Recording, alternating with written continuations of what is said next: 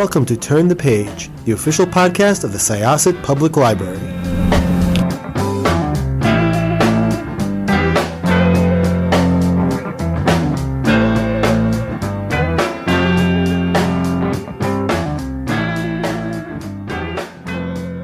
Oh, okay, no problem. We have to wait for coffee before this starts.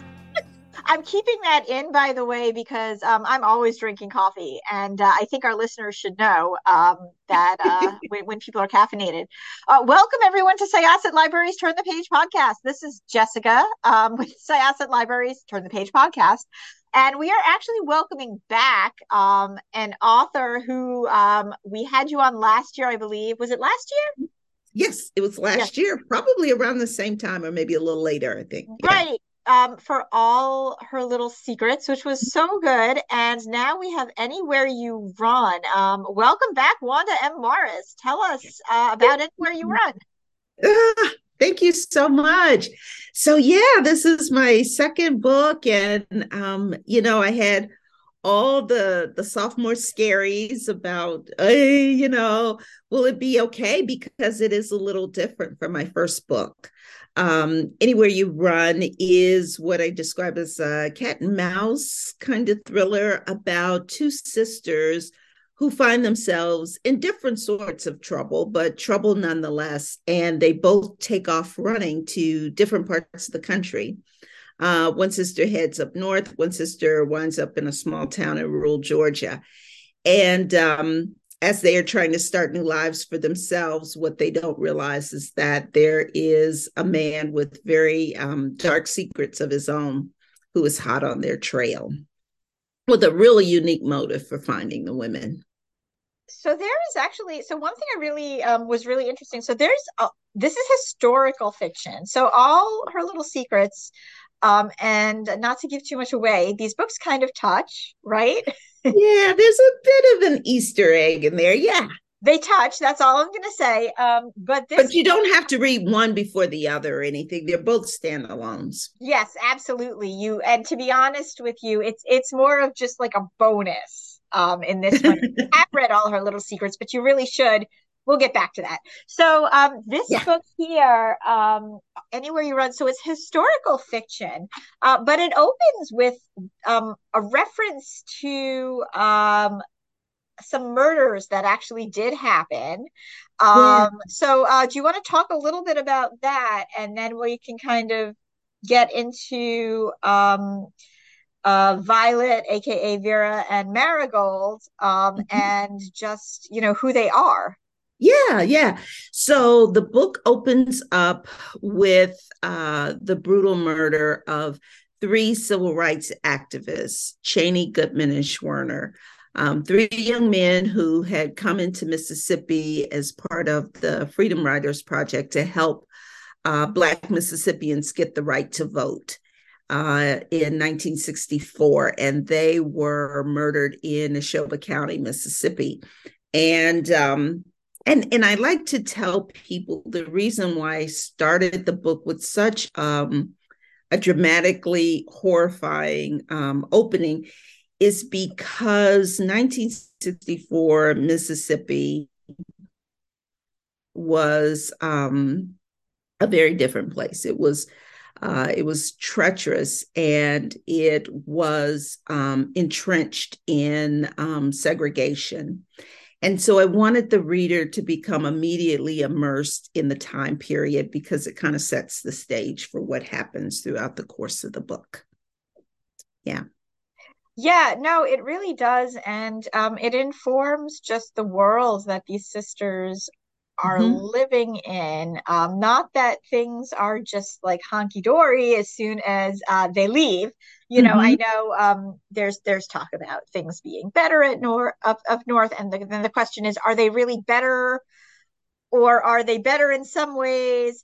But the more things change, the more they stay the same. And then there's pretty much what they're going through. So they had a sister, Rose, I believe, who is no longer with them, and you don't find out why until later, but their names are Rose, Violet, and Marigold, and they were like they were considered their parents' bouquet, which I thought was very sweet, by the way. Yeah, yeah. And it was also to a nod to the fact that their parents lived with such horror and trauma around them, living in, the segregated Jim Crow South, that their mother thought she was bringing something beautiful in the world each time she gave birth to a child. And I think that that's really what a lot of Black people had to do then, is to find the beauty in the midst of all this very very much horror situation. So one of them is raped by a white man who has been basically harassing her, and she's decided that's it. He's not going to do this to anyone else. She takes matters Right. into her own hands and she kills him. Mm-hmm. And then she's basically like, oh no, I have to get out of here because I just, no matter what she did, like she could tell the police that he was harassing her. She could report the rape. It doesn't matter. Doesn't matter. It Yeah. doesn't matter. She's a Black woman raped by a white man, and she doesn't get any. She doesn't get. I mean, there's She just won't get justice. She no won't get justice, justice no in the jail accountability, cell. no Yeah, in the justice. jail cell. Yeah. So she decides she's going to make sure this does not happen to anybody else, and she decides she's going to make her own justice. And then the other sister is an activist, and she becomes involved with a man who she's working with, and he gets her pregnant, and she puts him on such a pedestal. This man is, he's so smart, and he's, so righteous, and he is just sleeping with her and has no interest in helping out or being involved in this baby's life. So the two of them, that's it, and that's where stories diverge. Right. So when you were writing Violet slash Vera and Marigold, were they, how did you sort of differentiate the two voices? Because they had very distinct voices. Their journeys did have similarities and differences. Well, I know some people, I know some authors, like they'll use like a playlist when they're writing one character and another. How did you get into their voices? Yeah, that's a great question, because that was one of the challenges of this book. The book is told in several different points of view. And I really did want to make sure that the two sisters in particular had very distinct voices. And the way I did that was in how I kind of created their worlds around them, if you will. So, Marigold, she used certain terminology, and, trigger warning, there are some racial epithets in the book.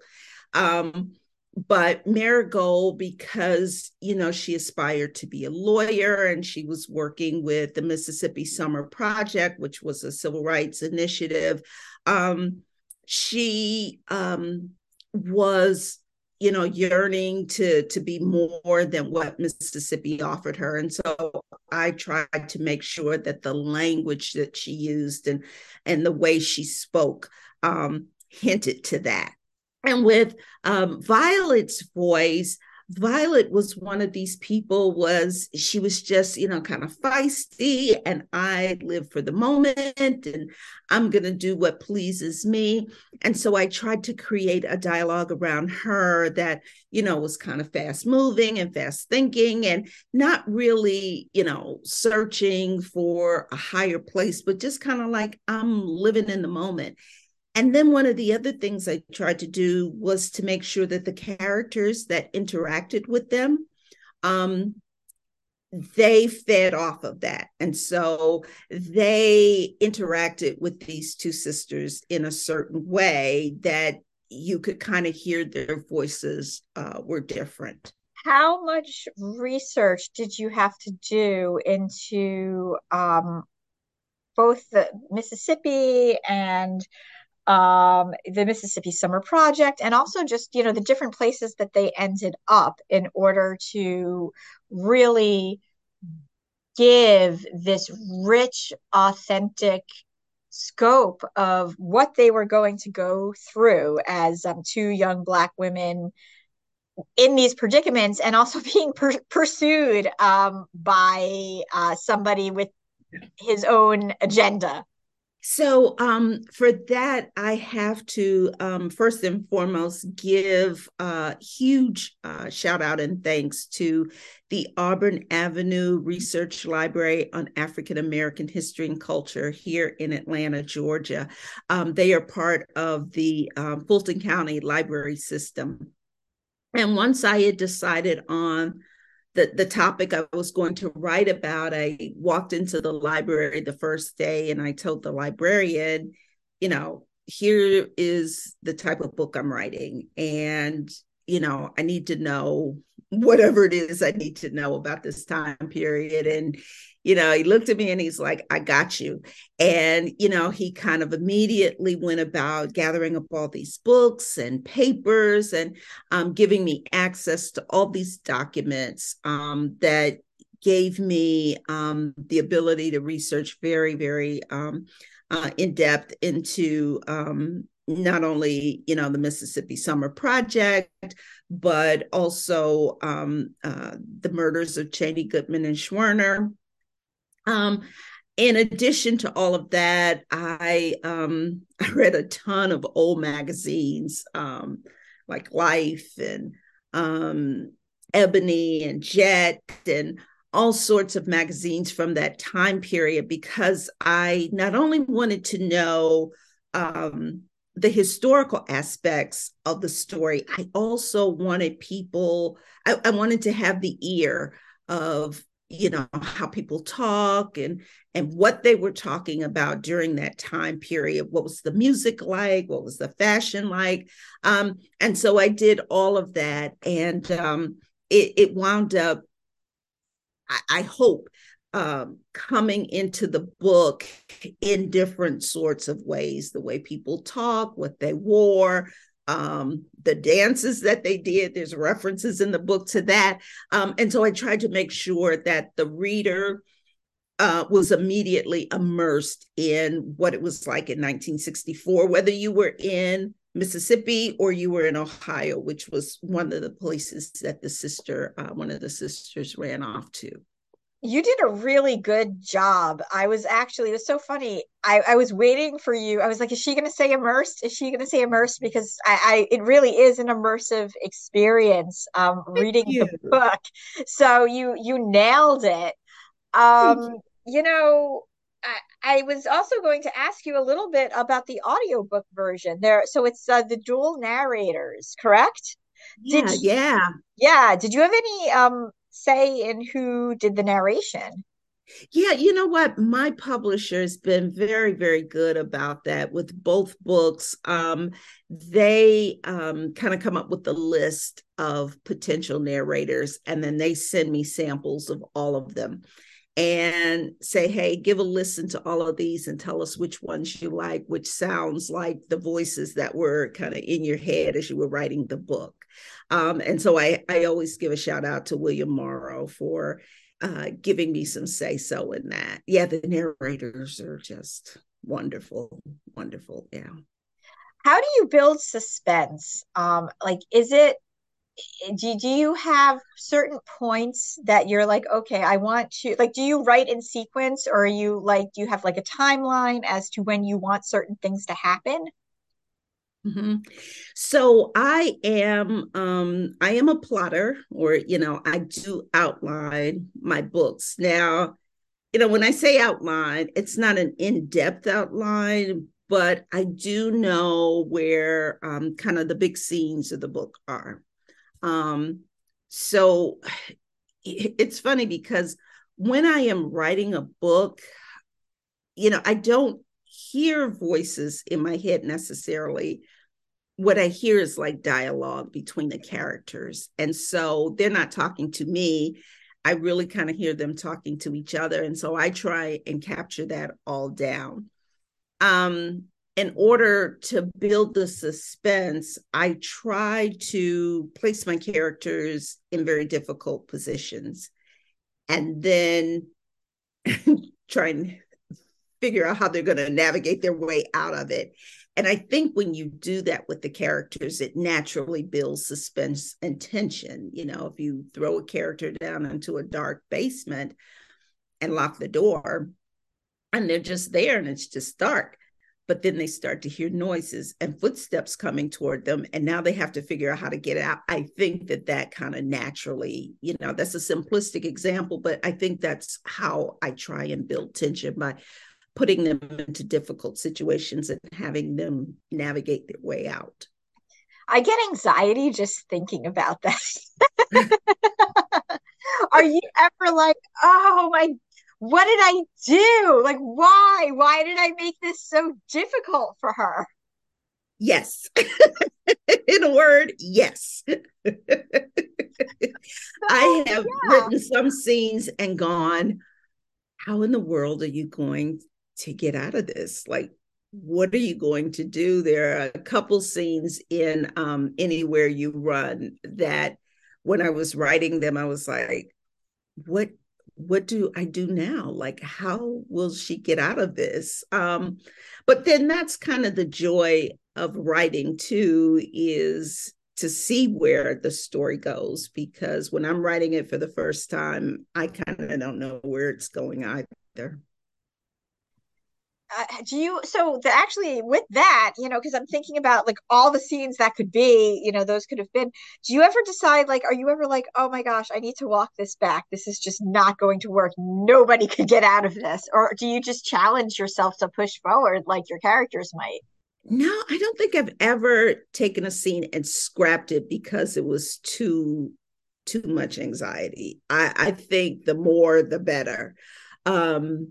What I have had to do is figure out, how does she get out of it, and how do I continue to keep the reader along with me? Because here's the thing about tension. It is like a rubber band, and so you want to pull the tension as tight as you can, and then kind of let it snap. But if you pull it too much, then the rubber band breaks, right? And it's the same with a reader. If you're just pulling it along too much, readers are kind of like, that's enough, that I'm good. I can't read 15 pages of that nonstop. And so it's just a matter of just pulling it taut enough that the reader hangs in there with you, and doesn't give up on the book. So before we go, I want to ask you, is there an adaptation of All Her Little Secrets happening? I heard a rumor, and man, is it a rumor? But You're probably so not. funny. From the look on your face, it is absolutely true. Are you allowed to talk about it? Yes, absolutely. So, gosh, you know what? I get chills every time I talk about it. Yeah, All Her Little Secrets, which was my first book, is going to be adapted into a 1-hour limited series television show, executive produced and starring Uzo Aduba. Yay! Who starred in Orange is the New Black and In Treatment. She's won 3 Emmys. She's so good. She is just phenomenal. I tell you, the whole team is phenomenal, because the other executive producer is a woman by the name of Denise Davis. And if you're not familiar with her, she produced Insecure, starring Issa Rae. And the screenwriter is Orrin Squire, who has written on shows like This Is Us and Evil and The Good Fight. So, I mean, it's just like a, oh my God, that's a really interesting combination of things, though, because like This Is Us is like, to me, like that's like, like a tissue fest, like your cry fest, and like feel all the feelings. And Evil, I mean, is scary. Right? Oh my God, so scary. Yeah, but like good, because I continue to watch it, but also it's scary. Yeah, exactly. But you know what? I think there are aspects of All Her Little Secrets that are really, really scary. They're rooted in realism, but certain parts of that book are really frightening to think about. And so I just think it's a stellar combination of a team. Yeah, I'm really excited about it. Well, I'm excited too. Do we know where it's going to run? Do we know where it's going to be available or not just yet? It's going to be on Showtime. We don't have a date as of yet of when it's going to. They haven't started filming yet. They are still, writing the screenplays, but yeah, it'll be on Showtime Network. This has been a pleasure. Are you going to is there book 3 coming out? I am working on my 3rd book as we speak. That's why I'm kind of in sweats. Today is a writing day. Oh, come on. And so, yeah, I'm working. If I could be in sweats every day, I totally would. That is why, like, when I come to work, I make a big effort, because if I'm even remotely in sweats, I wouldn't get anything done. You're so funny. You're so funny. But yeah, it's another book, takes place in Georgia, but this time it takes place in coastal Georgia, down near Savannah area. And it is present day set. So this one is an historical about a young woman who is dealing with grief and loss, and she has to overcome all that to help Black landowners when she uncovers a scheme that threatens to take away their land. Yeah. So I want to thank you very, very much. Check out Anywhere You Run and All Her Little Secrets. You could read them both individually, standalone of themselves, but they do fit together sort of like it's like a nice dovetail effect. Yeah. And we can't wait to see what the limited TV series is going to be like. And I can't wait to talk to you again. You're super fun to do. Yes, please have me back. It's been so much fun. Thank you so much. No, thank you. That is absolutely. I am going to be reaching out as soon as anything is available. Wanda M. Morris, thank you so much for coming caffeinated to Syosset Library's Turn the Page podcast. Thanks so much. Have a great day, everyone. We are going to close this chapter of Turn the Page. It's time to close this chapter of Turn the Page. Join us for the next episode.